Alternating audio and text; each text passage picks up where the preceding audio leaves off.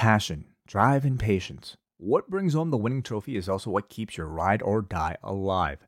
eBay Motors has everything you need to maintain your vehicle and level it up to peak performance. From superchargers, roof racks, exhaust kits, LED lights, and more, whether you're into speed, power, or style, eBay Motors has you covered.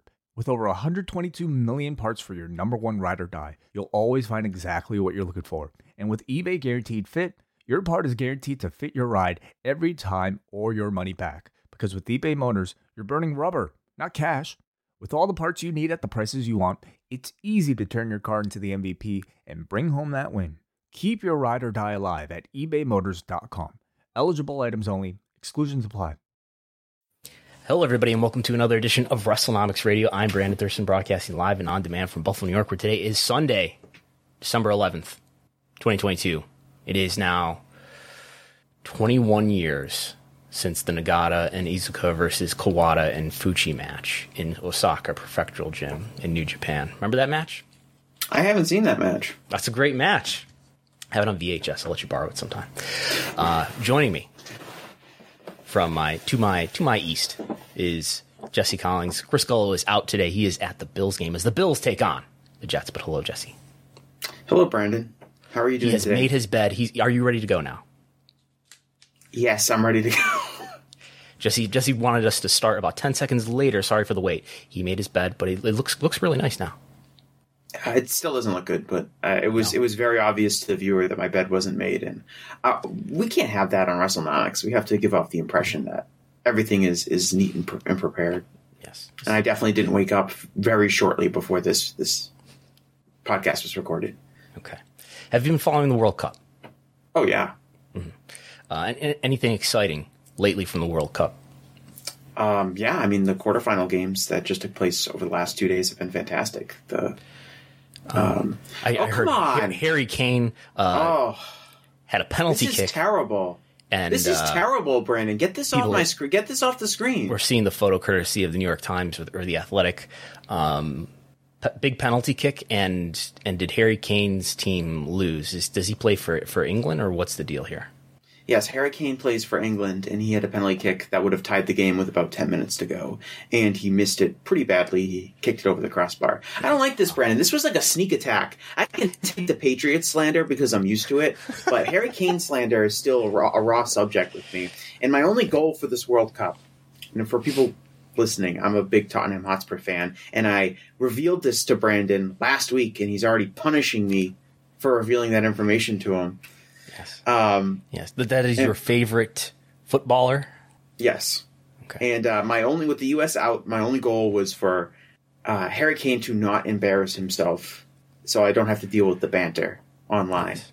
And sadly, that did not happen yesterday because he obviously wore the goat horns for the England national team. So are you watching the World Cup on Fox? Or are you watching the Telemundo version or something else? I am watching the World Cup exclusively on the Fox Sports app, because I do not have cable, but I have a Roku, and I have my parents' cable login information. Mm-hmm. So I've been watching it via the Fox Sports app on Roku. Has the Fox? I've heard the Fox cover. I've now watched a second of the World Cup this year so far, but I've heard the Fox coverage is serving the casual fan too much. Too worried about the casual fan, not serving the hardcore World Cup fan. True or false? I mean, this is a actual true conversation that people are having to consider it, to tie it to like wrestling. There have been comments about, and this happens a lot during the World Cup because the World Cup is really the one soccer event every 4 years that I think the casual American sports fans will flip it on. And sometimes the networks that are covering it, like Fox, will kind of treat the game like it's like they'll try and speak to people who maybe have never watched a full soccer game before in their life and have no familiarity with the players. I as a big soccer fan, haven't really thought that much. I feel like when I'm watching the game, the presentation is not that different than what like NBC Sports does with the English Premier League every week. I don't feel like they're talking down to me. I think they're talking about tactics. I think they're talking about players as if you know who the players are. I don't really have that big of a concern. They're not like always drawing comparisons to American sports that are more popular, which is a common thing, which is like they're condescending video packages or what? No condescending video packages. No one explains to me who the best players are. There are some that might reference other games, like for instance, Argentina and the Netherlands played on Friday, and they went to a penalty kick shootout, and they did reference the 2014 penalty kick shootout that the two teams had 8 years ago. But there was no video package to show it. So maybe some casuals tuned out because they didn't really know that much about the 2014. Excalibur just said it on commentary. So, are there references to indie soccer leagues that the casual fan just doesn't know about and would be confused and perplexed about if they heard any such references?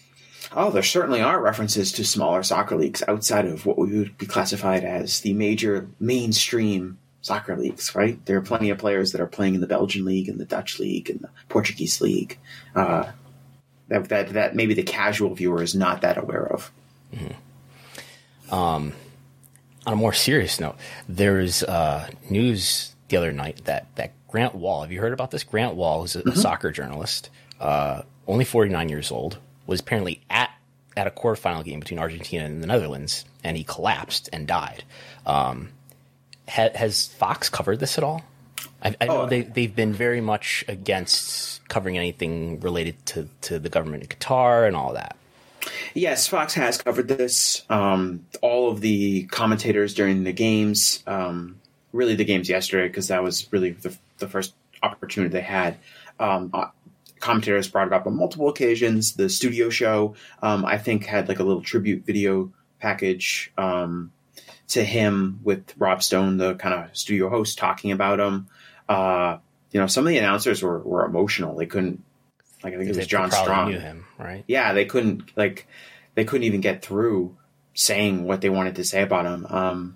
It's really one of the most tragic media deaths I can think of. Grant Wall was really important to the growth of soccer in this country. He's really important to the popularity of mainstream media coverage of soccer. He spent a long time at Sports Illustrated, I think almost 20 years at Sports Illustrated before he went off to working on his own Substack. He also was worked for Fox Sports on television, and he was a really big champion for soccer from an American perspective, and covering soccer at a professional level and a certain standard that maybe is common in other parts of the world, but not that common in the United States.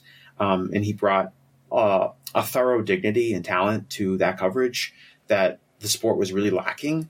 And I think that played a major role in the evolution of soccer, going from more of a niche interest to something that is now, approaching, some of the big four leagues in terms of popularity, and obviously not totally, but has really climbed up in popularity in this country. And the growth of U.S. soccer in general owes a lot to the coverage that Grant Wall did. And it's very sad and tragic and completely unexpected to see that he's died at 49. And I understand he was publicizing and talking a lot about the political situation in Qatar, including he was wearing like a rainbow shirt and rainbow armband. I understand he has a brother who's gay, so some people are suspicious about what exactly. Yeah, I mean, to get into all the details here, what you said is true. He was very active in kind of protesting the World Cup taking place in Qatar in the first place. And he was very, public about that, both in his writing, and then he posted something on Twitter or his Instagram where he was trying to get into one of the games, and he was wearing a rainbow T-shirt, and he said that they wouldn't let him in because he's wearing it, and he refused to take it off. I think he did eventually get in to the game, but there was a lot of discussion. Obviously, when they found out that he died suddenly, his brother, I think, posted something on social media saying that he's very suspicious about the death. And obviously people are concerned that there was something related to his protest in Qatar that led to him dying. Now, at the same time, he had posted, I think 2 days before he died, that he was very sick and he felt like crap, and he went to like a medical tent at the media village in Qatar, and they said that they think he might have bronchitis. And then of course he dropped dead 2 days later. He was on a podcast, I think the day before he died, talking about, how he had been in bad health. So I think that has culled some of the more conspiratorial concerns about his death. The fact that he was on the record saying that he didn't really feel good doesn't really make it any less tragic. But I hope that he can come back to the U.S., his body can come back to the U.S. very quickly, and that like a U.S., medical autopsy can be performed so his family can have closure and we can figure out what actually happened. Yes. So we will talk about wrestling soon. If you want to participate today and send in a super chat with your question or comment, the main thing we're going to focus on today is the Ring of Honor announcement, Honor Club. But if you want to submit a question or a comment, have us respond to it, feel free to use the super chat feature if you're watching live on YouTube today. So last night, Ring of Honor had its final battle pay-per-view, main evented by Chris Jericho versus Claudio Castagnoli for the Ring of Honor title, live on pay-per-view in the afternoon with the NXT deadline in the evening. And the main news, as promised at the media call, I think on Wednesday, there would be news about where Ring of Honor TV would live. There's been discussion and speculation for months and months now, ever since way back in March, Tony Khan announced that he had acquired the company, Ring of Honor. There's been speculation about where that TV show might end up. And we have the revelation here. We're going to read the report written by John Pollock from Post Wrestling last night. A weekly Ring of Honor series will be launching on the Honor Club streaming service. Tony Khan made the announcement at the press conference after Final Battle with a launch date still to come. Khan stated that they would keep the relationship with WBD and BR Live for pay-per-views, which will be added to the Honor Club streaming service after 90 days. Khan added that the weekly Ring of Honor program would likely feature heavy involvement from New Japan Pro Wrestling, with more details expected to be announced after Wrestle Kingdom next month. Honor Club was recently revamped and was part of the assets Khan purchased earlier this year. Final Battle and the third pay-per-view event under the new ownership for Ring of Honor, with Khan stating it was too early to have a solid idea about how well the show sold on pay-per-view because it was earlier, but he did note that it was the most purchased Final Battle ever. So there's that. We do have some comments just to look at what Tony Khan had been saying leading up to this announcement. So go back to September. He did an interview where he said, if we can get the weekly TV going again, it would be even stronger. I would love to bring Ring of Honor back on a weekly basis, and it's a conversation I'm having with Warner Brothers Discovery pretty frequently. And I have to say, something that's going to be really helpful is the success Ring of Honor has had on a pay-per-view. So I guess he's saying there that, look, we're doing pay-per-view with Ring of Honor through Bleacher Report. Bleacher Report is owned by WBD, Warner Brothers Discovery. And that was often the way that he couched this, in that I'm talking to WBD. We're doing pay-per-view. We have great success, better than anybody thought we would have on pay-per-view, and a lot of that sales happening through Bleacher Report domestically. He goes on in another interview in October. He says, we'll have great news soon about Ring of Honor weekly shows. The success of Death Before Dishonor on pay-per-view has ensured there will be more Ring of Honor pay-per-views. Our goal is to have one more great pay-per-view for Ring of Honor in 2022, and then follow that up with a weekly show in 2023. So yeah, this is for people watching on YouTube. This is what the Ring of Honor Honor Club service looks like. They said they did a soft launch of it. Honor Club. What was your prediction before? I think I DM'd you last night, Jesse. What was your prediction about where this TV show would end up? What would be announced? Were you expecting Honor Club or something else? I really didn't have like a strong prediction about where it was going to show up. I was thinking it was going to be a streaming deal. I guess I would have guessed that.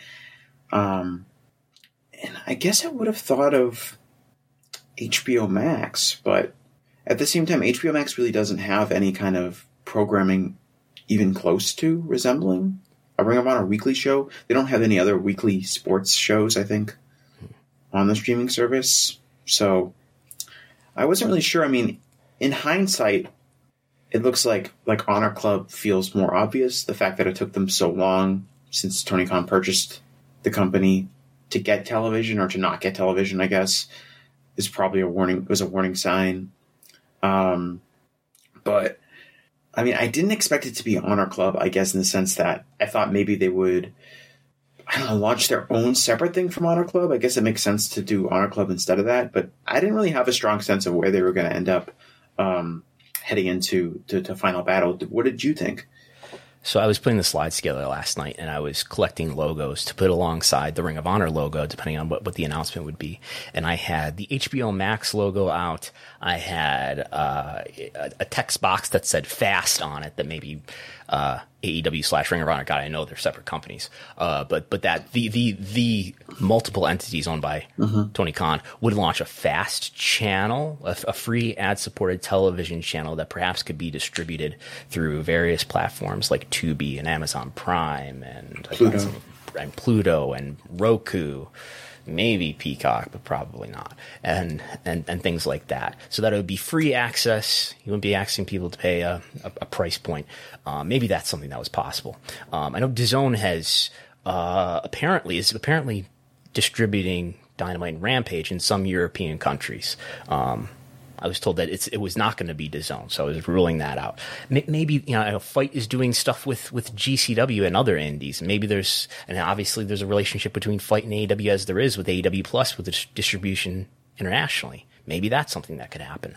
But I did have the Honor Club logo. I didn't strongly consider it. I know there's been maybe hope or expectation that maybe it'd be TBS itself. Maybe it would be on at 10 o'clock on Wednesday, and you could do the Dynamite as the lead-in for Ring of Honor. That would make a lot of sense. But then we got the news recently that TBS is going to broadcast something called Power Slap. Don't call it Slap. Whoa, Brandon. It's Dana White's Power Slap. Dana White's Power Slap. It's very important that Dana White's name is in front of that thing. Okay. Don't call it It's basically Slap, like UFC. It will be as successful as UFC, I'm sure. This is Ultimate Fighter all over again. But that's happening. And not only is that on TBS, but I saw the promo, I believe last Wednesday night, on Dynamite, that is going to be on at 10 o'clock on Wednesday. So Dynamite's going to be feeding the audience for that show, which just means, that time slot is going to be occupied. So that's something that's definitely not happening. I don't know that I really believed that Ring of Honor was going to end up on a strong cable network like TNT or TBS anyway, but that takes that out of the equation. Yeah, I would have thought, I thought perhaps like someplace like True TV, maybe a lower profile Warner Brothers Discovery station. Yes, perhaps. Where I have various options here in this graphic that people can see on YouTube. Let's say Discovery Plus. Well, let's say, to be unfair, let's say Ring of Honor television with like Chris Jericho on it, which isn't the case. Maybe probably isn't the case anymore. Let's say that does about what a lower end of Rampage does. Okay, that number. Like, let's say 385,000 total viewers and a 0.10. That number would be pretty good on a lot of lower tier cable stations. It wouldn't be good on TBS, but if you put that on True TV or you put that on some other lower tier Warner Bros. Discovery Network, that'd be pretty good. Right? If they could deliver that. I think that the network does have a lot to do, not just the coverage. I believe the coverage of True TV is pretty strong, so it's probably sold almost always in the same. Yeah, it's about the same as I think TBS TNT and TBS. But the profile of the network, it seems, does matter quite a bit. When you think about, I don't know, what certain programs have done historically on Sci-Fi versus, look at SmackDown when it was on Sci-Fi versus when it moved to the USA Network. It did do better on the USA Network. But yeah, I think this. So let's evaluate this. Is this good news for Ring of Honor and or AEW? Do you view this favorably, unfavorably, neither? Which? Well, that's a good question, Brandon. I would say since I wasn't probably really high on my expectations for where Ring of Honor was going to end up at this point. I would say this is good news for Ring of Honor, certainly that they're going to have weekly television, that they're going to be recording somewhere, and that you're going to be able to watch the Ring of Honor television with Ring of Honor wrestlers and Ring of Honor announcers and a Ring of Honor ring every week. And I think it's really, you know, it's hard to evaluate how much we can relate this Ring of Honor news to AEW, right? Ring of Honor failing to get a television deal done shows that AEW is weaker than expected, or that Tony Khan is weaker than expected when it comes to his ability to negotiate for television, and therefore this is a very, very bad sign for AEW. I don't really feel that way. I think this is a separate thing. And if you go back to just where Ring of Honor was at the start of the year, which was out of business, the fact that the company has now put on 3 pay-per-view events, all of which have been successful related to where Ring of Honor was before, and is now going to have television, which, again, is probably going to be more successful than where Ring of Honor was before. There's no way to really look at it and say that this is successful for Ring of Honor, the brand. Now, where expectations may be set higher due to Tony Khan purchasing the company and making Chris Jericho the world champion, I think that's probably fair. But if we were to step away from maybe what the expectations had grown to be and just look at where Ring of Honor is now on its journey as a brand, I would say that this is a firm step in the right direction. Literally, as we speak here, a press release has just hit my inbox. I don't think there's any new information in here. I thought it was pretty telling based on the finishes last night.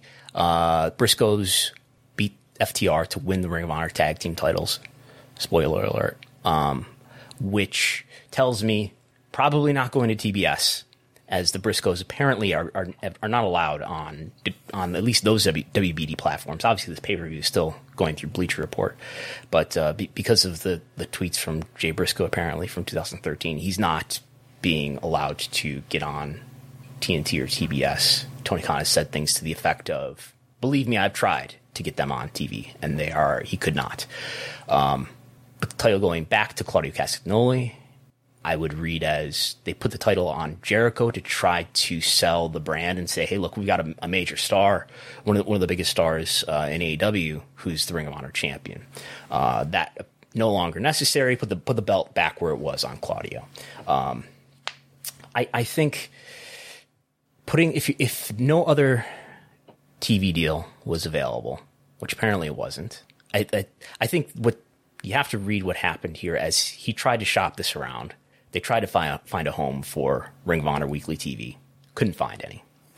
Not all that surprising, given what Ring of Honor is. I remember on the last post-WWE quarterly earnings talking with John Pollock and Post Wrestling and saying, wrestling's not a good business to get invested in. It's a good business if you're WWE or if you're AEW. If you're anybody else, you're struggling to find great distribution right now. And so by that, I mean, think about where MLW is, where NWA is, where New Japan is, where Impact is. They're not distributed. They don't have really strong distribution. Freddie Prinze Jr.'s alleged promotion that's coming. Right. They're even WoW. WoW is in 100% of the homes, but it's a fairly low profile. I still have not figured out where and when I can watch it in Buffalo. WoW, other than on YouTube. WoW is owned by a very powerful sports owner. Yes, just like AEW is. Yes. So I think they're all working off this assumption, which worked for Tony Khan and AEW, that 2018 massive upgrade for WWE. And you look at not just WWE, but look at all the other sports leagues and sports properties that have gotten strong upgrades in live sports-like content.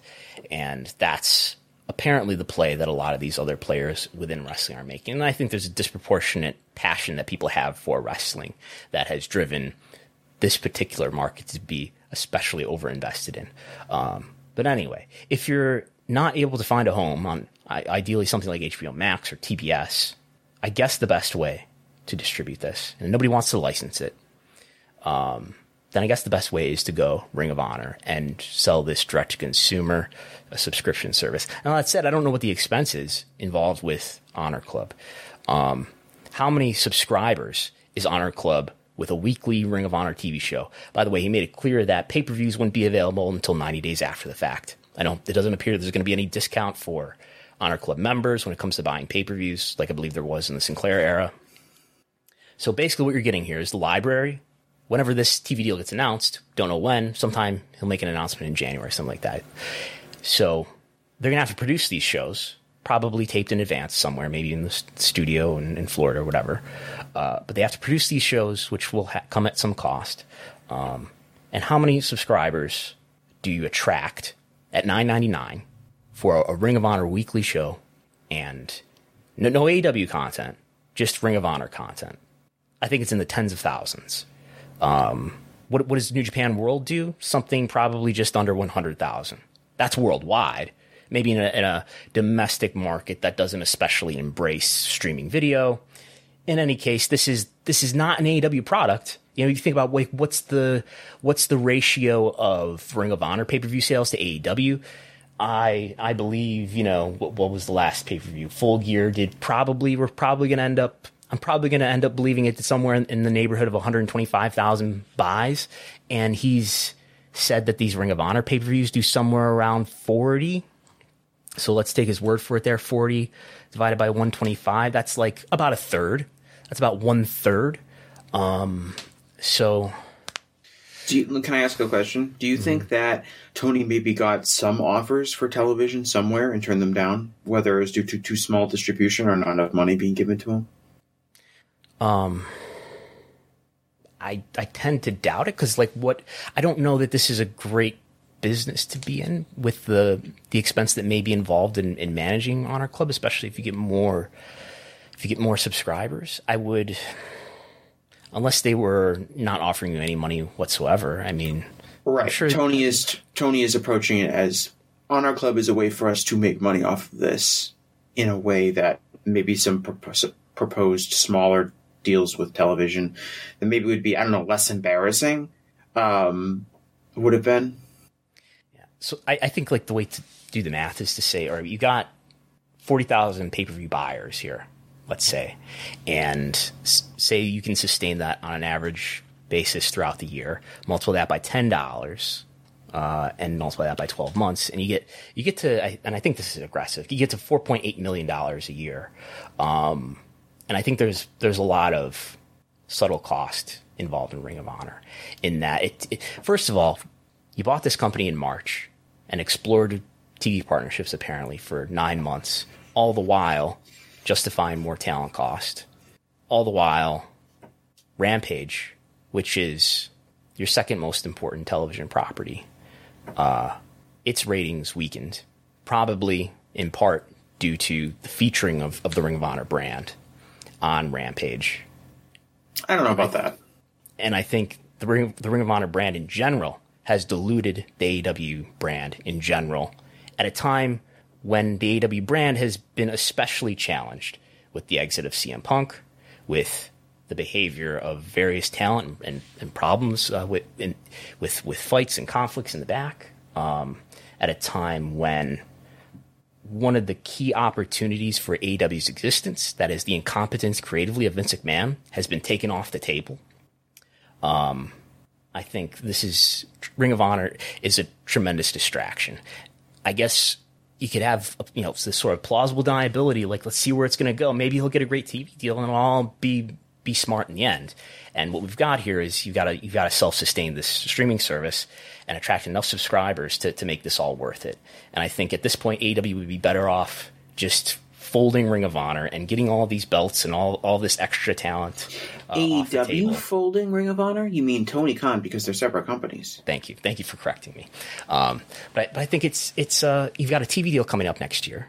And what I learned from the 2018 negotiation is that WWE is way better off having two really valuable TV shows rather than one really valuable TV show and one that's just kind of a B show.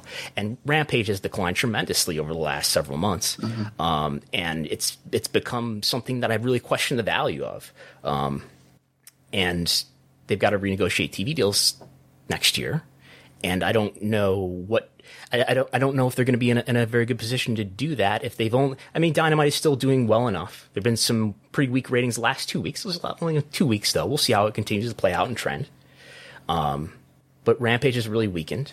I asked Tony on Wednesday how he's going to address that. Give me an answer very similar to what he said months ago. And since then, ratings have gotten worse. I'm not sure if he knows how to deal with it. He has said that there did seem to be an implied acknowledgement that Ring of Honor had contributed to the decline of Rampage, and that he's talking about how he's going to feature Ring of Honor less going forward on those shows. Yeah, I mean, to me, the decline of Rampage to me has come more from a direct lack of focus on making that show feel important, and therefore conditioning fans to feel like it's less and less significant and less of a priority for them to watch each week. I don't know if that's exactly connected to Ring of Honor wrestlers being featured on it or the Ring of Honor brand being featured on it. I think having things like the Ring of Honor Pure Championship defended on an episode of Rampage, I don't think that takes anything away from Rampage. I think that is a positive, at least. I think Rampage's problems kind of exist with or without Ring of Honor, in the sense that fans now believe it to be a lesser show because big stars haven't been featured on the show. Major angles don't tend to take place on Rampage. And the message is out to fans that you can really skip Rampage and you're not going to miss anything that's significant. I don't know if that's necessarily if that would be any different if Ring of Honor didn't exist or not. I guess you can make the argument that Ring of Honor wrestlers have been featured on Rampage, or they'll do more Ring of Honor stuff on Rampage, and therefore people know it's kind of like, oh, it's like a Ring of Honor show. I don't want to watch that. But I think in general, it's more of just to me, it's they cannot have Ring of Honor stuff on Rampage, and it's if it's not stuff that fans see as Major League or stuff as the equivalent of what they would see on Dynamite, then that is what's really sending the message, and what I think is hurting Rampage. I'm not as convinced as I think you are that has a direct relationship with Rampage's decline. Yeah, I've seen, and I've been in attendance for some Rampage tapings where the audience was not familiar with some of these people who were especially going to be used in Ring of Honor, but they were there to be, the sort of Ring of Honor presence on Rampage, and the crowd was pretty dead. But those people are on Dynamite too. Less often, I think. They throw on like Dalton Castle on episodes of Dynamite, and different kind of Ring of Honor wrestlers, the Kingdom. Like they throw those people out, I think, pretty much equally on Dynamite and Rampage. I don't know if there's numbers to back that up, but I don't see that as inherently a Rampage issue. And it brings to mind like the idea that like if I were TNT or TBS and I was seeing this featuring of a different wrestling brand that is other than the wrestling brand that I signed a contract with, and that I'm branding this time slot as, I would feel like, am I getting the product that I'm paying for? Am I getting the product that I agreed to here? Am I getting some mix of that product and something else? I think now I can play. I think in general, Dynamite and Rampage just AEW brand entirely. I think that you're right. I agree that the Ring of Honor stuff, again, I didn't have a problem with Ring of Honor stuff, but I heard from a lot of people who were like, I don't care about this Ring of Honor stuff, and they hand waved it.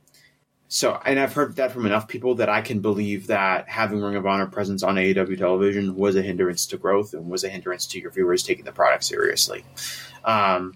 So I do believe that, and it seems like Tony does too, and you could tell in the build up to Final Battle, and Tony kind of admitted this, that outside of Jericho, who's a major star, there wasn't like a ton of Ring of Honor stuff on Dynamite and Rampage leading up to Final Battle, really, and people were saying, this build to Final Battle is poor because we don't, they're announcing a lot of the matches at the last second. Outside of the main event, we really don't have a lot of long-term storylines heading into the event. So I think Tony has pretty much said that he thinks that, they're scaling back Ring of Honor's presence on AEW television, and pretty much the only reason he'd be doing that would be because he doesn't feel like it's helping television ratings. Yeah.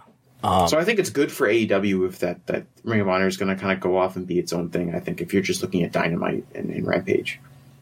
And I guess I feel like at this point, and we can play Monday Morning Quarterback, and now knowing what we know, couldn't get a TV deal, it would have been, in what scenario do you make more money?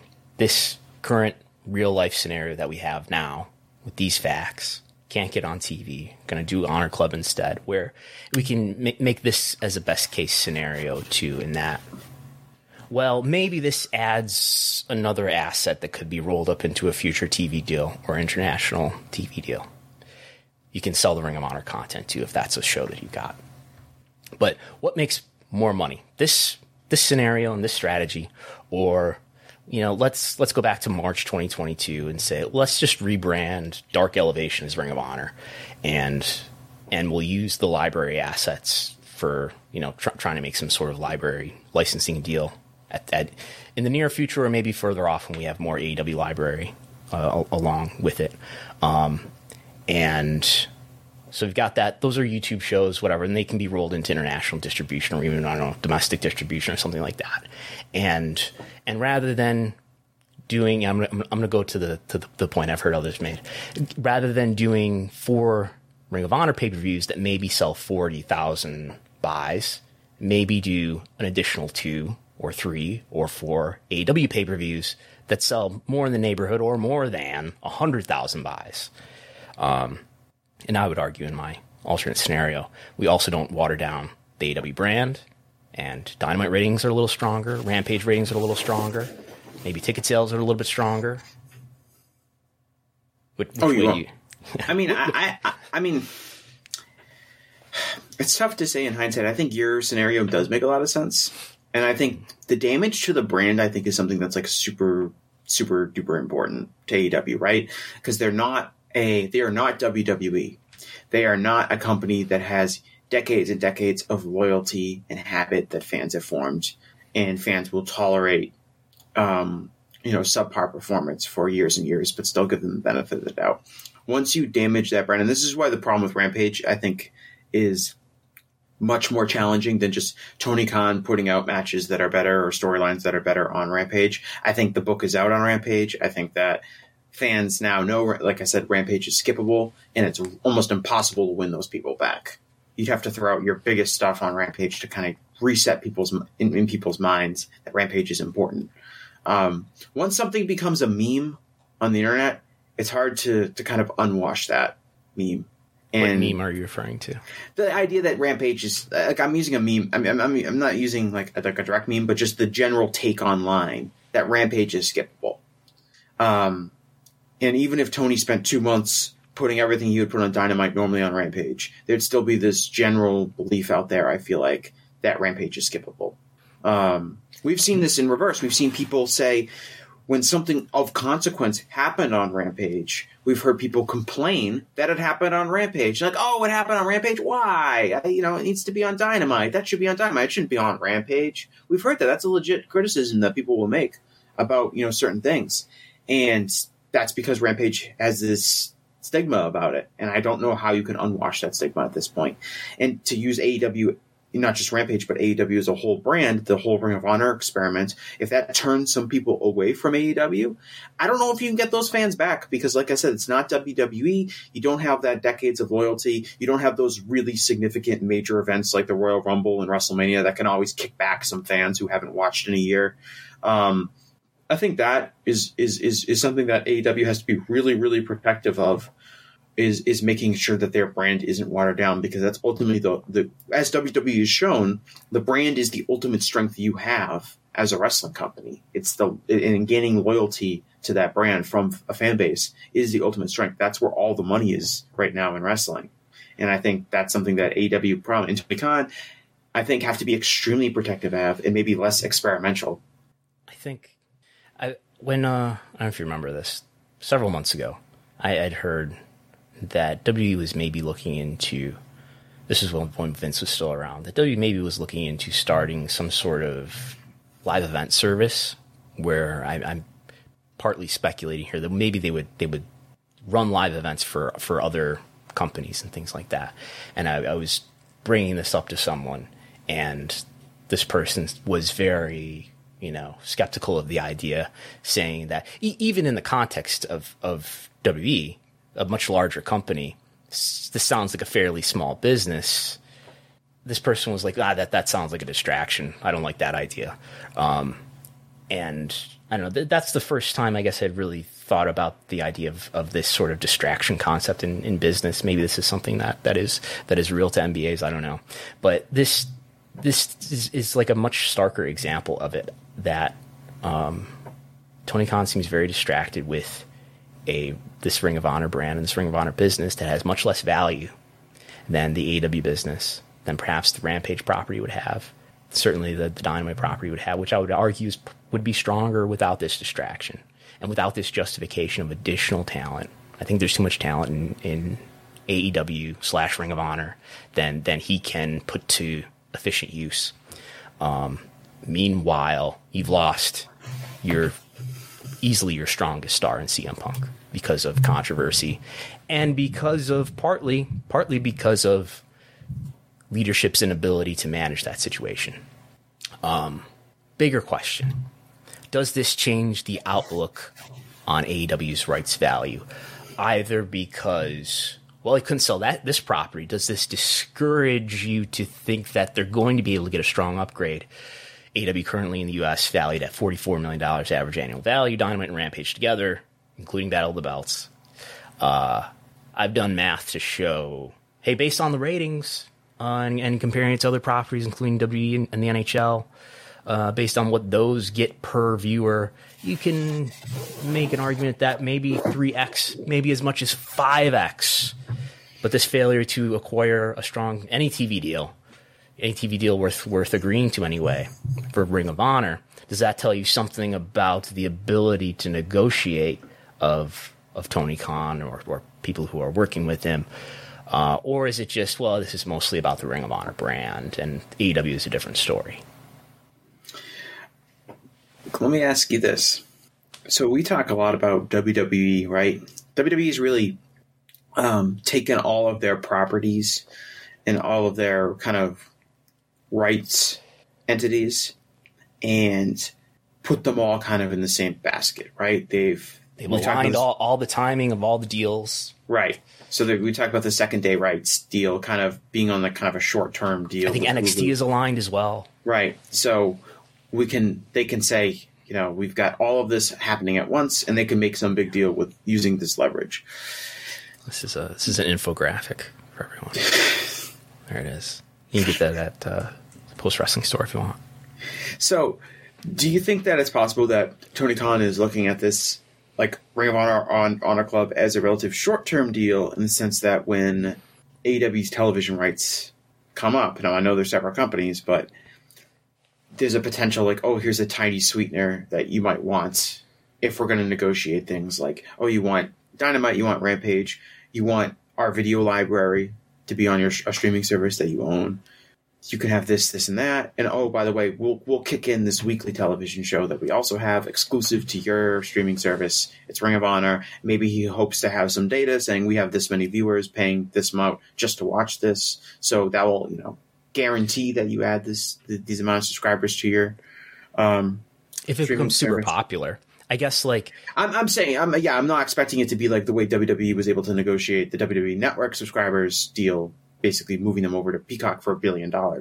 I'm just saying, in Tony's mind, does it make sense to rationalize saying we're going to move Ring of Honor on Honor Club for now, but the real move for Ring of Honor is going to be when our rights get negotiated and we look for maybe a home for our AEW video library, we can throw in Ring of Honor as a little tiny sweetener to kick it on top. I would say whatever value Ring of Honor is going to add to Tony Khan's wrestling universe, whatever value it's going to add to his ability to negotiate favorable wrestling TV rights fees, is not going to be any greater than whatever incremental value NXT adds to WWE. And how much value does NXT add? How much? I believe. I'm not even thinking about it as far as value, as far as how much money you can get for Ring of Honor. I'm thinking of more of just like a saving face gesture, or just in Tony's mind helping grow the Ring of Honor brand by putting it on there. I'm not necessarily thinking that Tony's going to get a lot more money because of that, but I'm thinking it's more based on the idea of we can move Ring of Honor to a stronger streaming network, or something that will be, more respectful of Ring of Honor than just having an Honor Club. Yeah, I guess to complete the point, I think NXT. What is NXT getting to be on the USA Network right now? When that deal first happened in 2019, there was speculation / reporting I don't know. I don't know how to describe what information, what the information was that was coming out in fall 2019 when they moved to the USA Network.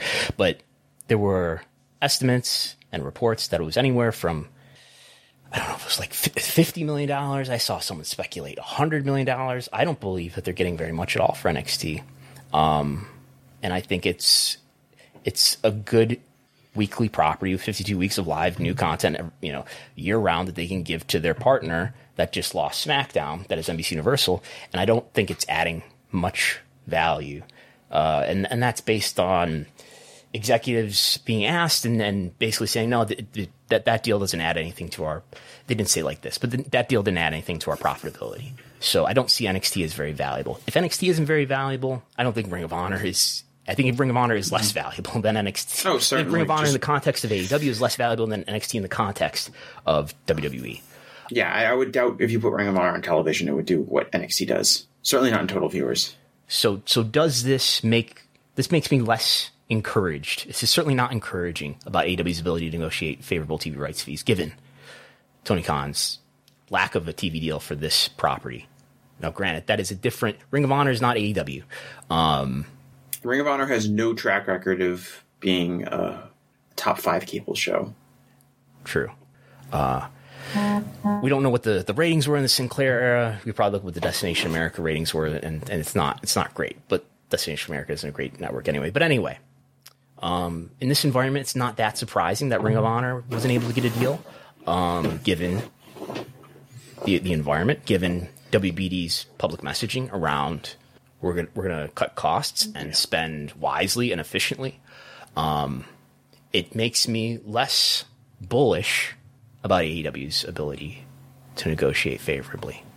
Beyond that, I don't know, man. I think the AEW and Ring of Honor brands have such differing value, and that's what we're talking about when it comes to television rights. It's the same guy making the deal, though. It's the same guy, but it's the same guy now arguing basically a hypothetical case in a lot of cases when it comes to Ring of Honor of what they can deliver, as opposed to what AEW's programming on TBS and TNT has delivered so far, which in the case at least of Dynamite is a show that's consistently finishing in the top 5 in 18 to 49, a show that was number 1 in 18 to 49 for like a huge stretch over the summertime when they didn't face NBA competition. I think that they're very, very different entities when it comes to what we're talking about the negotiating rights. Does it tell you anything about the market and about the seller? With the market, we've seen this before, right? We've seen it's not necessarily unique to wrestling that the market is very big for the established brands, the brands that cable companies can confidently say they're going to deliver for us, whether it's the NBA or the NFL or WWE, right? It's not as good for secondary brands, third brands, because the money that needs to be paid to the biggest brands is being spent there and not necessarily being looked at for second tier, third tier, fourth tier, fifth tier brands. We've seen a bunch of second tier football leagues show up, get TV deals to start on good networks, and then immediately not work out. I think it's happened about 4 times in the last decade. So for those, now I guess the argument would be, which one is AEW, right? Is AEW a first tier brand that everyone wants, or is it the second tier brand that they're going to we're not going to invest in something that's unproven like that? We don't know the answer to that, right? And that's largely going to determine what their television deal is.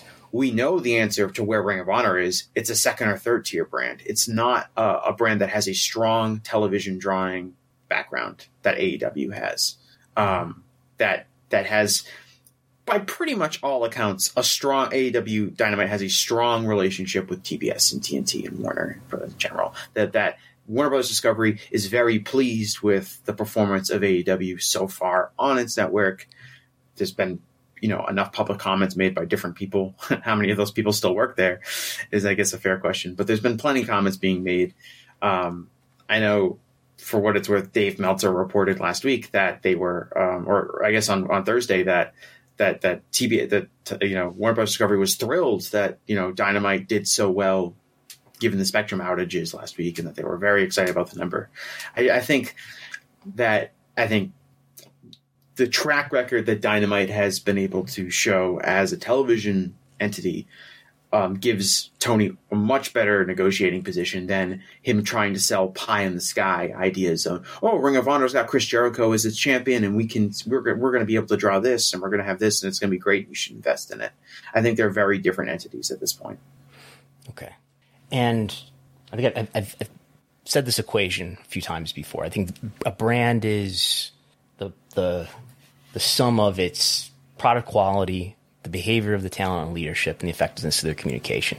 Does this talking and hyping about Ring of Honor TV deal and then not delivering at least not outside of your own organization, not delivering a TV deal, does that strain Tony Khan's credibility anymore? You mean as far as like his relationship with the media and him saying that, you know, something exciting is coming? The media and fans for that matter. Yeah, fans too.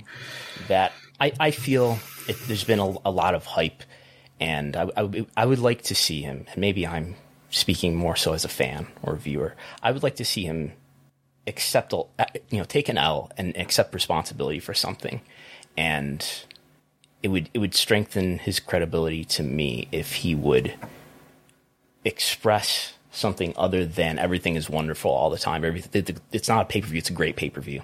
There's not talent. It's great talent. There's a lot of hype and a constant hype manship, as opposed to like making me feel like somebody is telling me when there's balls and strikes, telling me when things are good and bad, and being honest. I think that's a little... Tony Khan is not a independent arbitrator or assessor of the pro wrestling industry. Tony Khan's a promoter. And so I can see there... I feel like Dana White would be, as one example, not to say you should always be like Dana White, but I feel like Dana White would be like, yeah, this didn't go well, fine, we're going to move on. You know, I think he would be a bit more blunt.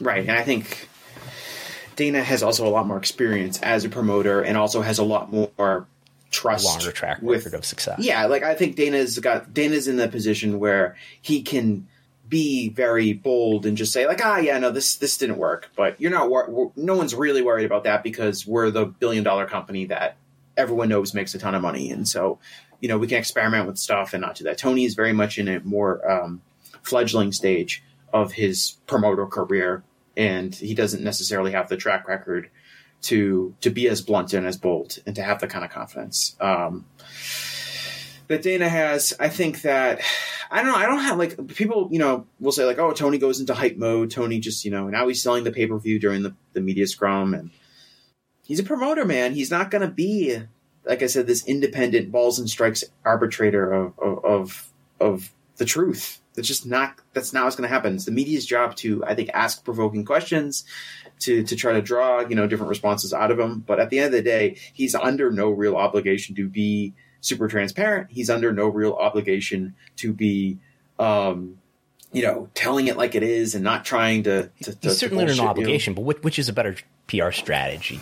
Is it sprinkling? Right. So I'm talking about sprinkling a little bit of extra. Right. And to fans, I think that's important in the sense that fans I'm not saying like, tell me when something sucked every time. I'm saying like, just give me something to show me that, and I think you will present evidence against your interest that will help me trust you.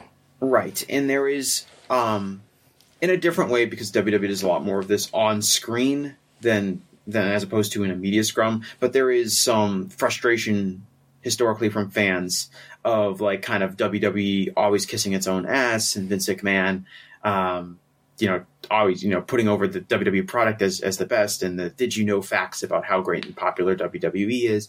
And I think people maybe in part of AEW's appeal is that it's not like WWE, and part of that is that they would like to see AEW be a little less carny and a little less, self-promotional. I recall him saying something on a media scrum once to the effect of, the history of wrestling has not been a long list of honest promoters. I'm trying to be the honest promoter. Right. And to be fair, as far as wrestling promoters go, Tony seems to be the most media available as far as the very successful wrestling promoters go. He seems to be the most willing to do different interviews with different people. He seems to be the most willing to go on different shows. He's the most willing to talk to the media in, a media scrum like setting. than anybody else. So by those standards, and those are pretty low standards, I think he is the most transparent, and he probably is the most honest wrestling promoter by a lot of definitions, at least in the American market, in quite a long time. Whether or not he's hitting a certain level that I think fans can really trust what he's going to say, if he's hitting a level where he's not going to erode any type of trust, I'm not sure. I think my perception of him hasn't changed as much as yours, as Brandon, as far as where we started. And I know you voiced this on this show, and to me separately, that you're kind of concerned about, you feel like Tony is less honest than maybe he was at the start, that he's maybe become more defensive of his product and more defensive of his decision making. And I think that's like directly proportionate to the success and momentum that his brand is having at that moment. Mm-hmm. Yeah, I mean, I haven't seen the media scrum from yesterday, so I can't tell you about his tone yesterday. I thought during Full Gear he was pretty good. I didn't have any problems with it. I thought the questions in general were pretty solid, and I didn't think he got rolling downhill. I think it was shorter than some of his other press conferences, which I think has helped. But at the end of the day, I think I understand Tony's personality in these media scrums, and his personality when he's on podcast interviews and things like that. And so I'm not really surprised by a lot of what he says or kind of his general promoter behavior, because that's what he is. And he definitely sees himself as a chief salesman of his product. This post-wrestling podcast is brought to you by NerdWallet's Smart Money Podcast. Financial literacy can be daunting, but it's one of the most valuable things you can equip yourself with. On NerdWallet's Smart Money Podcast, their trusted financial journalists offer easily digestible, conversational discussions on topics like balancing your portfolio. If you think an ETF is one of Cena's 5 moves of doom, this show might be for you. Planning for your tax bills this April, so you don't have to worry about a visit from Erwin R. Shyster. And putting away more money for retirement, because unlike most wrestlers at the end of their careers, most of us should only plan on retiring once. Listen to NerdWallet's Smart Money Podcast on your favorite podcast app. Future you will thank you. Finally, I think we'll move on from debating this particular issue, but time slot, where would you put this TV show? I was exploring this in a few tweets on Twitter. Obviously, you have a show on Wednesday night in primetime. You have a show on Friday at 10. He seems to not want to go against the NFL because the NFL owners all share the TV money. So why run against yourself, I guess? So that would rule out Monday in primetime. That would rule out Thursday in primetime. That would rule out, I guess, Sunday night in primetime. And probably not Saturday, but that's not as frequent, right? So what does that leave? If we're thinking primetime only, I guess that leaves going head-to-head with NXT, going head-to-head with SmackDown. A lot of people suggested the 6:05 time slot, nostalgic for the TBS era.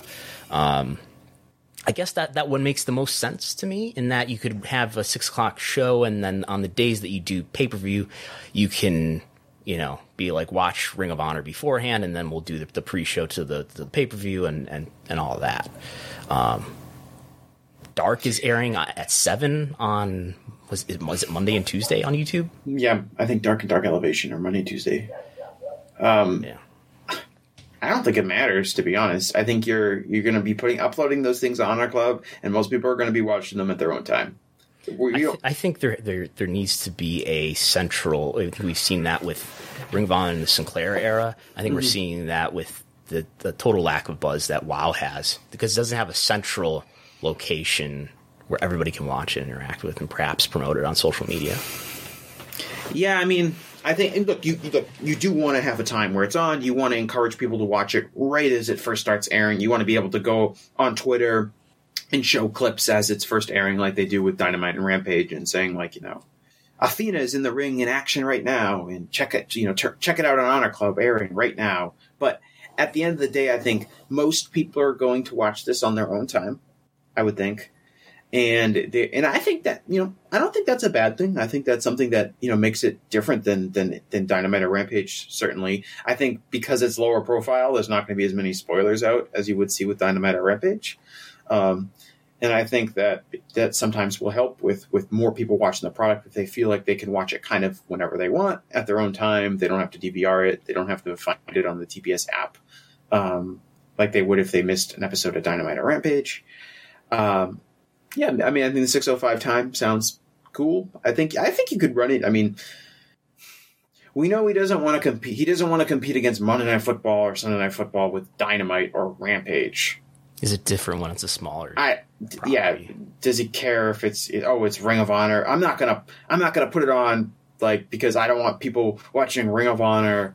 Because the audience is fairly low for it. Yeah, I don't want people watching Ring of Honor because it's going to be taking away potential viewership from Monday Night Football, and that's where I have a big investment in as one of the NFL owners. I don't know if that will enter the equation as much as it would be with Dynamite, which obviously putting Dynamite head to head against Monday Night Football, which would be putting it head against Raw, it's a very convenient line for Tony to say that he doesn't want to compete against Monday Night Football. Not that I don't believe him, but just it's a nice thing to say. I think with Ring of Honor, I don't think it really matters what day you pick. I mean, yes, you want to have that central time. Yes, you want to have a time where people feel who are really into it and want to watch it immediately as soon as it launches. But I think in general, it's because it's going to be on an on-demand platform. It's going to be more in the habit of the rate at which people watch shows that air on streaming networks, which is basically whenever they feel like they have time. Again, if you want to send in a question or comment, send in a super chat and we'll take that at the end. Reception. This is from Cage Match.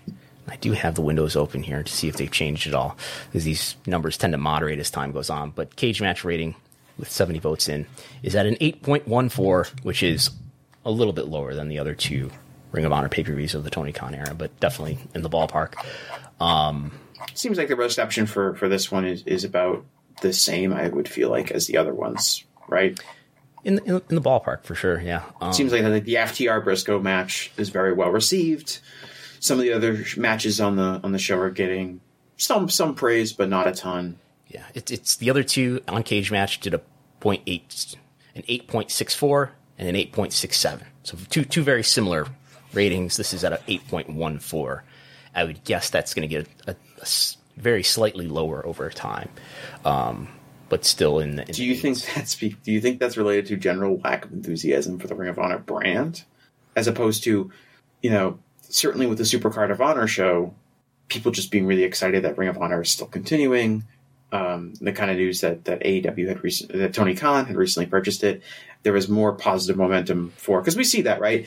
If there's positive momentum for a show or a brand, that the Cage Match rating will be maybe a little bit more positive than if the show had then basically if we're just looking at a show in a vacuum.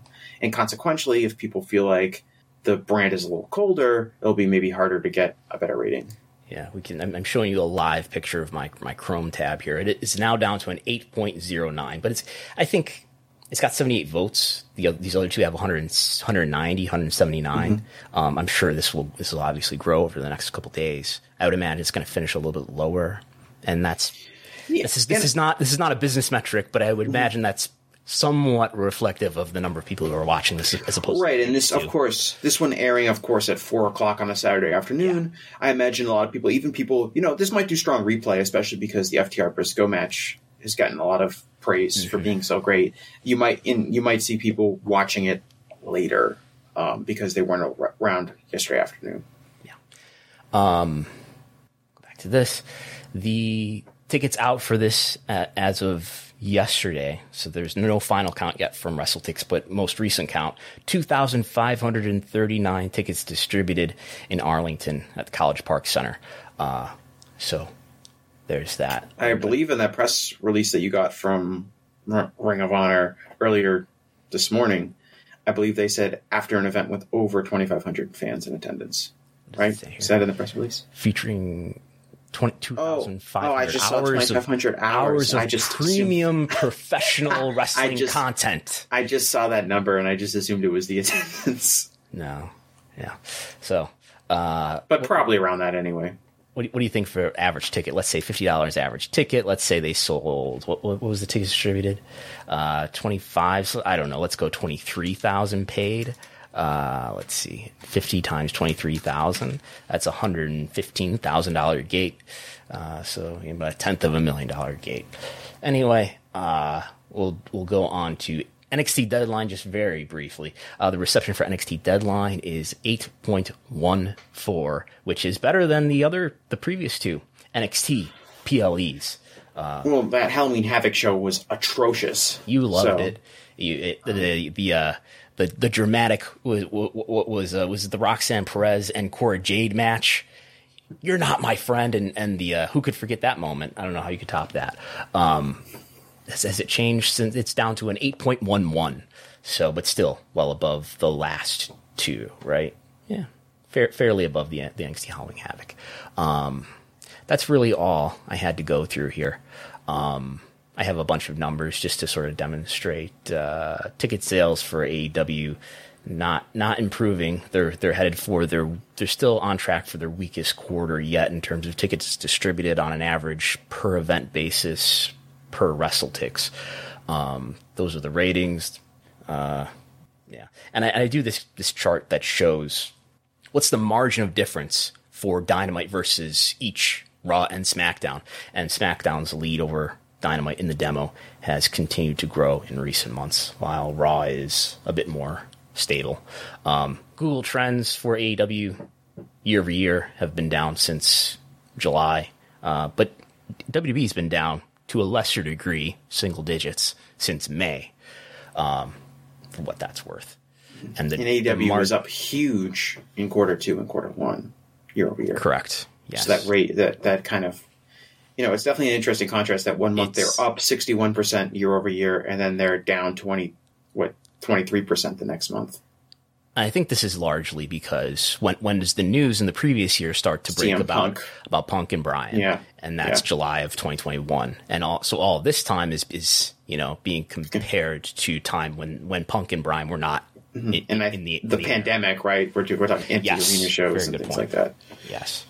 And this is the margin of difference in worldwide Google web search between WWE and AEW. That margin has been decreasing. So AEW getting closer to WWE in terms of web search until September 2021, when some cupcakes were eaten. I don't know if that's the main reason, but it's flattened since then. No, that would have been September 2022. I'm sorry. Since September 2021. That's when Punk shows up the first time. September 2021 is we talked about. We just said the big news, the July news that Punk and Bryan were coming in. Yes. 2022 looks like it's been pretty consistently flat. So no further ground gained since Punk debuted, which is interesting given how much major news has happened in both of those promotions. Yes. This year. Okay. Let's see if we have anything to deal with here. We have one super chat as I scroll through quickly. I saw one, yes. Yes, there seems to be one. We'll put it on the screen. What does it say? This is from Big Time Baxter with a demo question again. Do you think AEW has conditioned viewers to feel like the first hour of Dynamite is always important? Then there's a drop off or decline in 18 to 49. Some of this is due just to the Big Bang Theory is a strong lead-in, and that really boosts that first quarter hour. But it's true. Even if you sort of take that out of the equation, I expect that we would find quarter hour or hour 2, the last 4 quarters of the show, averaging less than the quarter hour 2 through 4. You typically kind of see a growth. Sometimes we'll see some growth from the 9 to 9:15 quarter hour, correct? From the 9:15 to what? The 9 to 9:15 quarter hour. Often, I'm a small amount of growth. You talk. I'll pull up a spread. If I recall, just looking at the quarter hours week to week, I feel like you usually might see up within 5 or less percent, 18 to 49 from the 9 to 9:15. And so if there was this big notable drop off where at 8:59 people are like, all right, the good stuff is over, I'm leaving. I think it would be maybe more noticeable in ratings. I think what you often see is people who are coming to the show later. Maybe they were watching something else that gets over at 9, flipping on to Dynamite. But I think in WWE, this is very similar in the sense that WWE, will start off at a certain level, and then hour 2 will be less than hour 1, and then hour 3 will be down even further. So typically it feels like wrestling tends to decline throughout the show with maybe a little bit growing during the main event, depending on what it is. We will reference now a very exclusive spreadsheet that only I and Jason Umperser really live in. In that, I don't know why Q2 is giving me an error. But what's the question? You're asking about quarter hour 5, which is the 9 o'clock to 9:15 quarter, and it's usually flat in total and down 2% in the demo. So this is the median of the last year is what we're looking at here. The median delta quarter to quarter throughout the last 365 days. And yeah, I should take some more time and sort this table out, but it doesn't appear to be a strong growth quarter. Brandon, do you enjoy seeing like the conclusion of a lot of Big Bang Theory episodes like I do? Like, I don't watch The Big Bang Theory, but I watch the last 3 minutes of every episode that airs on Mondays at 8:30 or 7:30. I turn the volume down all the way whenever I'm watching most. I like seeing the conclusion of the sitcom premise. You know, characters making up after getting in a fight, or some hijinks going on, usually involving Sheldon saying something awkward and his friends rolling their eyes at him. And then followed by young Sheldon afterward. Have you been watching that lately after Dynamite? I do. You do get to see the plot of the start of Young Sheldon. Young Sheldon, they have a lot of pleasing Texas accents, so it's usually a nice little palate cleanser after Dynamite. Okay, that's all. We could. Do you want to talk about the Hall of Fame? We could. Sure. The Hall of Famers, the Wrestling Observer Hall of Fame, in a follow up to our prior conversation on the Wrestling Observer Hall of Fame, the new Hall of Famers are, according to Joe Gagney. Do you know Joe Gagney? I've never met Joe Gagney in person. He's from your area. He I believe is a Worcester man, personally. Okay. But yes, I'm familiar with Joe. Hall of Fame inductees. The Holy Demon Army, who you wrote an article trying to make sure they stayed out of the Hall of Fame. They're in. Tetsuya Naito, Kota Ibushi, Mystico, Vianos, Rollerball Mark Rocco, plus Dave added promoters Lou Darrow and Johnny Doyle. The Rocco Perez tag team fell 3% short of induction. Punk was up 8% and only hit 41%. Mystico/Caristico was the top percentage getter at 76%. And now that leaves Jon Moxley as the only Flair Thez Wrestler of the Year winner not in the Observer Hall of Fame. I believe he goes back on the ballot next year. Yes, he's going to be back on the ballot next year, and he might have 2 Flair Thez awards by that point. Because he's probably a favorite to win this year. Don't see the Observer voters voting Roman Reigns as Flair Thez. I don't know. I think Reigns might have a case. Personally, just like I think he probably has a better case. He'll be getting your vote. Did last year. He will not be getting my vote. I actually, you know what's funny is I don't vote in the Observer Awards. The Hall of Fame I take like super seriously, but the Observer Awards, there's like too many categories, and I usually just don't vote. But I like reading about them, and I like talking about them, but I just don't vote in them. Did you vote for any of these inductees? I did. I voted for Naito and Mystico. You didn't vote for the Holy Demon Army?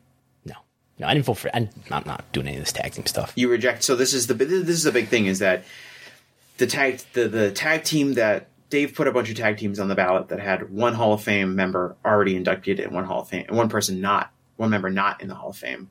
And he put all of these ones on the ballot, and the only 2 that got in were Holy Demon Army and Villanos. So were any of the Villanos in individually? It's like Viano 3. Yeah, I think. Maybe they weren't, but I'm pretty sure I read the recap, and I'm pretty sure one of the Villanos. And which Vianos does this include now? Is this 1 through 5? I believe it's 1 through 5. Aren't there 6 though? Then it's 1 through 6. I think it's all of them. Okay. Who knows?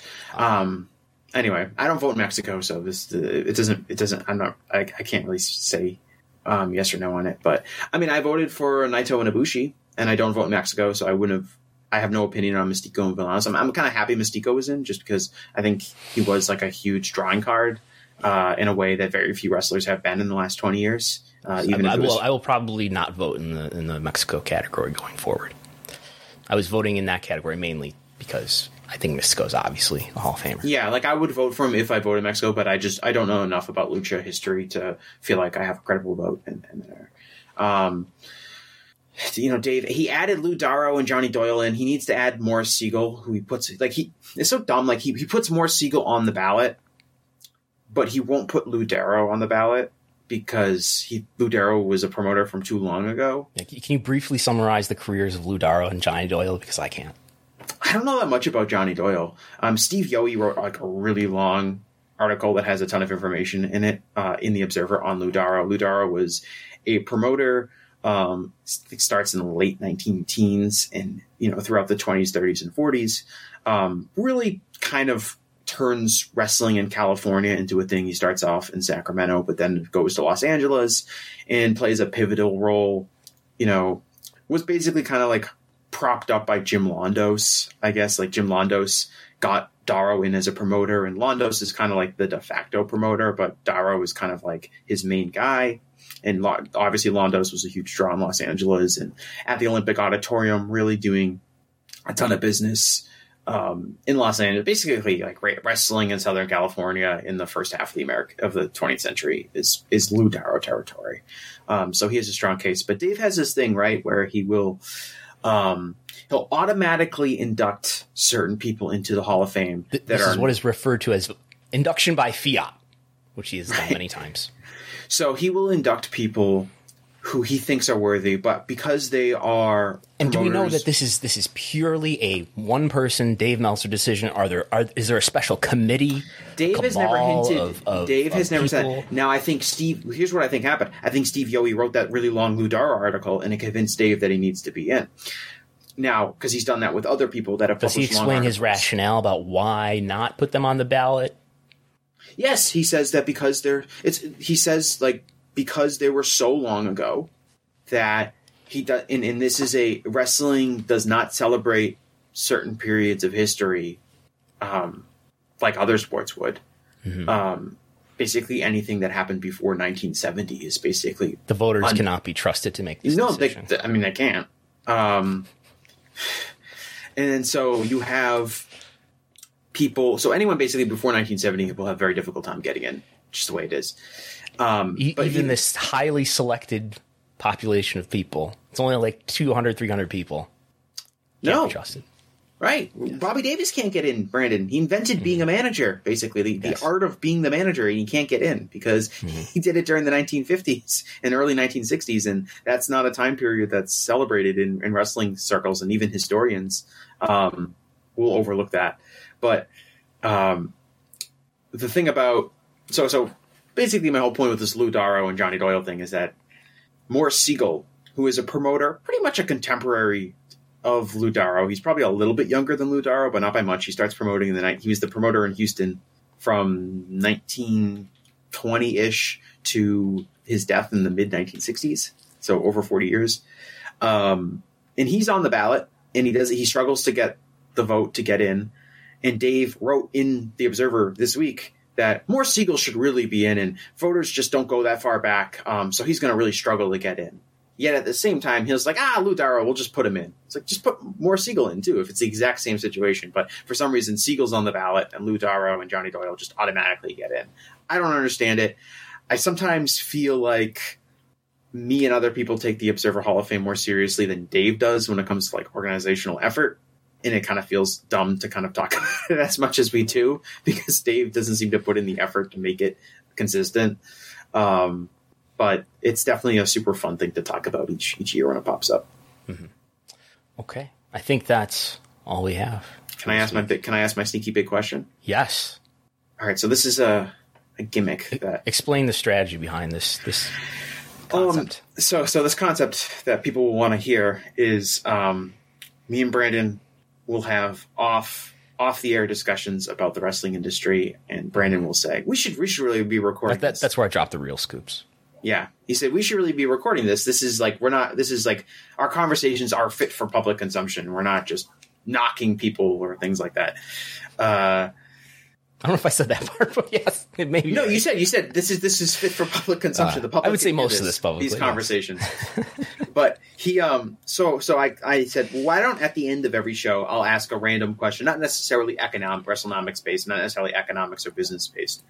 And Gullo and Brandon can answer them. And we can have a kind of a short discussion about a random question that I come up with. That's just a general question about the wrestling industry. And viewers at home, people in the comment section, feel free to play along.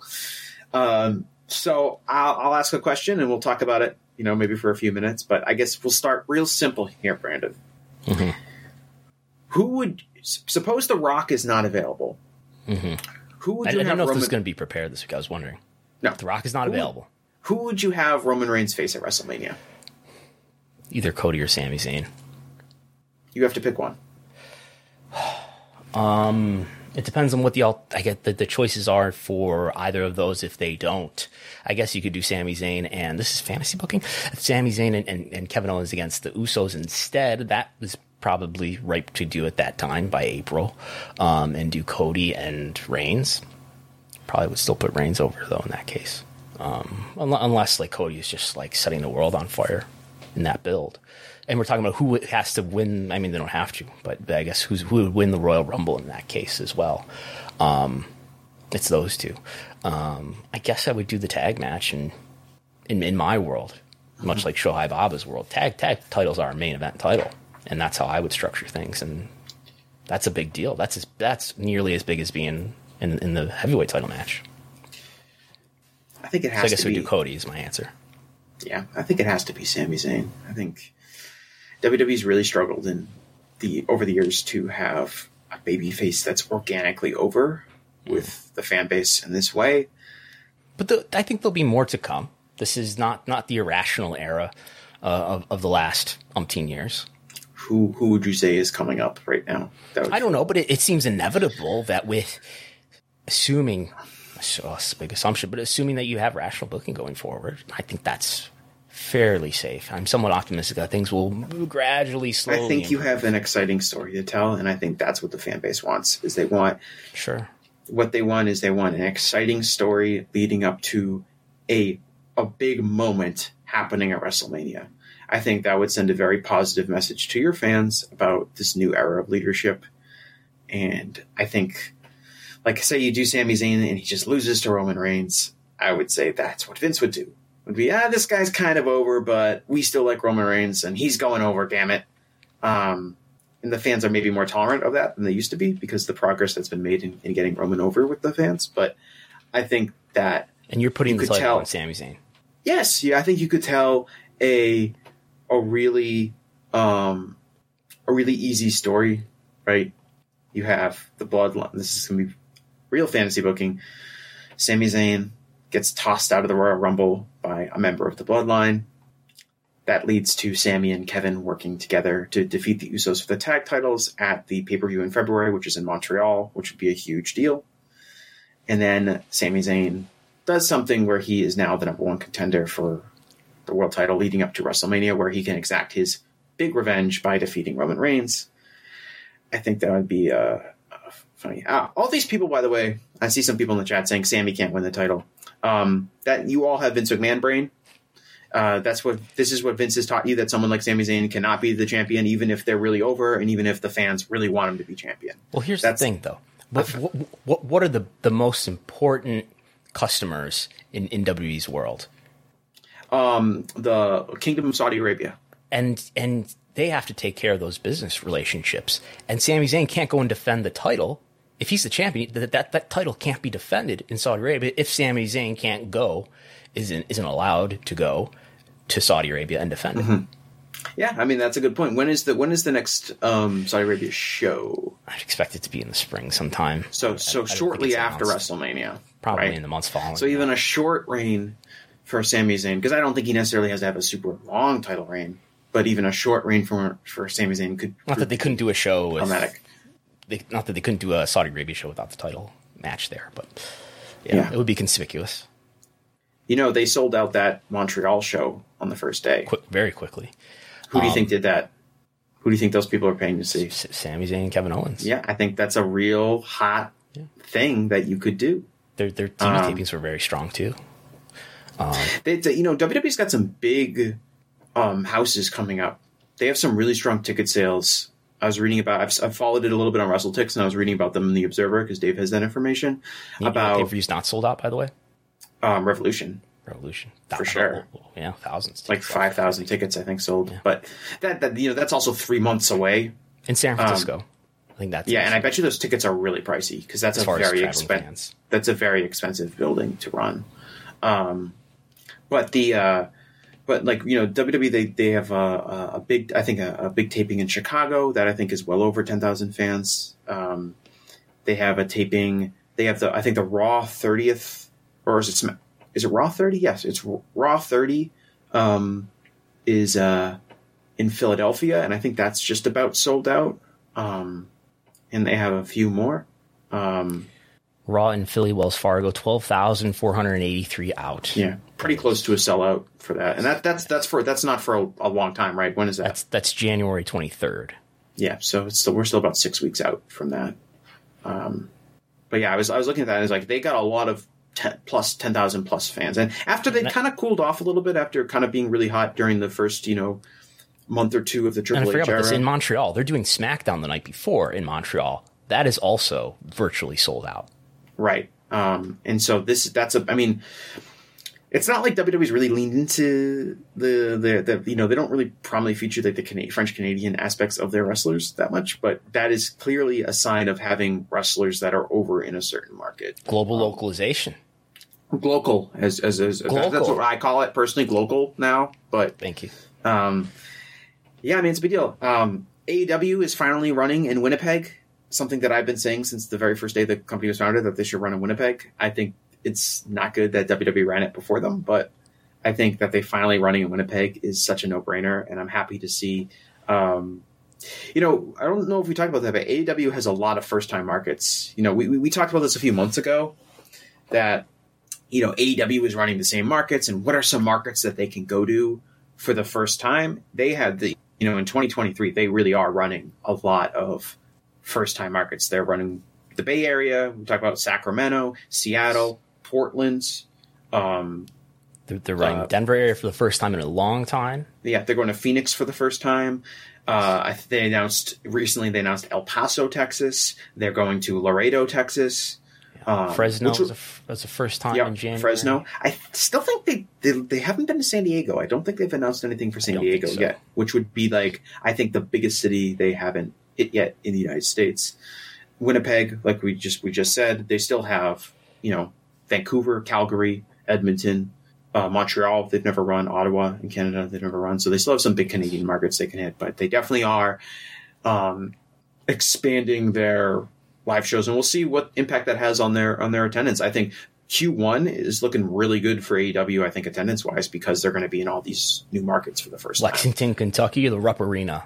Yeah, the big show in the Lexington with the 22,000 seat arena. Yep. We'll see how that compares to the NXT deadline. Should Wrestlenomics have like a control center segment where we just run through all the events coming up on January 25th to the Rupp Arena, AEW Dynamite, 3,321 tickets currently out, 68% of capacity. That's not 68% of capacity of Rupp Arena, I can tell you that, but how many they have listed for sale. Yes. Yeah, 68% of what's on sale. The Laredo, Texas show, I think, is really interesting because WWE usually does really good in Laredo, Texas, and AEW, and obviously Laredo, Texas, 2,712 out currently. How much? 2,712 as of last count. So that will be a really interesting show because Laredo, Texas, is right on the border of Mexico, and so WWE usually does really well, having Rey Mysterio on their shows and some of their other Mexican wrestlers that they have. AEW is in possession of some of the most popular wrestlers, active wrestlers in Mexico. And they obviously have a relationship with AAA, so they can take stars from AAA if they want to. But they have wrestlers like Roosh, wrestlers like, Pentagon and Phoenix. These guys that are big, Jeff Jarrett. Brian Cage. Well, some of these guys do draw in Mexico, but like people like Roosh and Brian Cage that was doing the Trump gimmick, or is that someone else? He was part of the Trump stable. I think Sam Adonis was also part of it. But that sounds right. Yeah, AEW has a lot of Mexican talent. They have talent that's big in Mexico, so it'll be interesting to see if we get closer what they decide to push. I would say like having someone like Roosh, maybe Andrade's back by then, but who knows. But having those guys, and I think that'll be really interesting, and it could make for kind of a different atmosphere with the Mexican talent being really over in Laredo. I've said that I would like to see AEW perhaps run a show in Mexico, but maybe that's logistically challenging. But in lieu of that, shows in places like Laredo and El Paso are the next best thing, really. And so those will be cool shows to watch and to see how they do. But that's the big questions. turned into a conversation about live events. Mm-hmm. Okay. Anything else? No, I think that's it. Okay. All right. Anything to plug? Sure, yeah. So this upcoming week, I believe the first one is going to run on Monday, and then there's going to be subsequent articles running in following days. I wrote a 4-part series on the 4 pillars in AEW: MJF, Sammy Guevara, Darby Allin, and Jungle Boy. Kind of like a 3-year, it's been 3 years of AEW Dynamite, so, a 3-year retrospective of, where these guys are right now, what they've done so far in AEW, what can we expect from them in the future, what kind of crossroads are some of these guys at 3 years into their kind of national television careers. And so that's going to be on voicesofwrestling.com. Again, I think the first one is going up Monday, and then there'll be one on Tuesday, one on Wednesday, and one on Thursday. It's going to be called 3 Years of the 4 Pillars. People can check that out. Again, first one should be up tomorrow. And you can follow me on Twitter at Jesse Collings, and you can see I'll be tweeting about them all week. So if you guys want to check out that writing, you can. Yes. And as always, there's patreon.com/Wrestlenomics where you can get my TV ratings reports that come out nearly every day, including quarter-hour reports that continue to come out and will as available. The Wrestlenomics spreadsheet, the Wrestlenomics 30, an additional 30-minute podcast that we do, usually on Thursday. And you get slides to this podcast as well as additional reporting. We did the Google Trends report for talent, I believe, since we did Wrestlenomics Radio last. That's at Wrestlenomics. That's at patreon.com/Wrestlenomics. And if people don't know, you can actually log into Wrestlenomics.com with your Patreon account, and you can view the reports there if you find that. It might be a little more user-friendly than the Patreon page. Yes, I've been doing much scripting of late to integrate Patreon with the website. Real quick, Big Time Baxter's asking in the chat, do you have any guesses for the Winter is Coming rating? That's this coming Wednesday, right? Mm-hmm. It better be up. 3-2. I don't know. I think 0.32 would be a fair over/under number to set. So yeah, yes. Okay. Thanks everybody for listening, supporting. We'll talk to you next time. And in fact, we are not competing with ourselves here. Post Wrestling coming up at 1:00 has the UFC post show, so you can check that out over on their YouTube channel. Talk to you next time. Bye.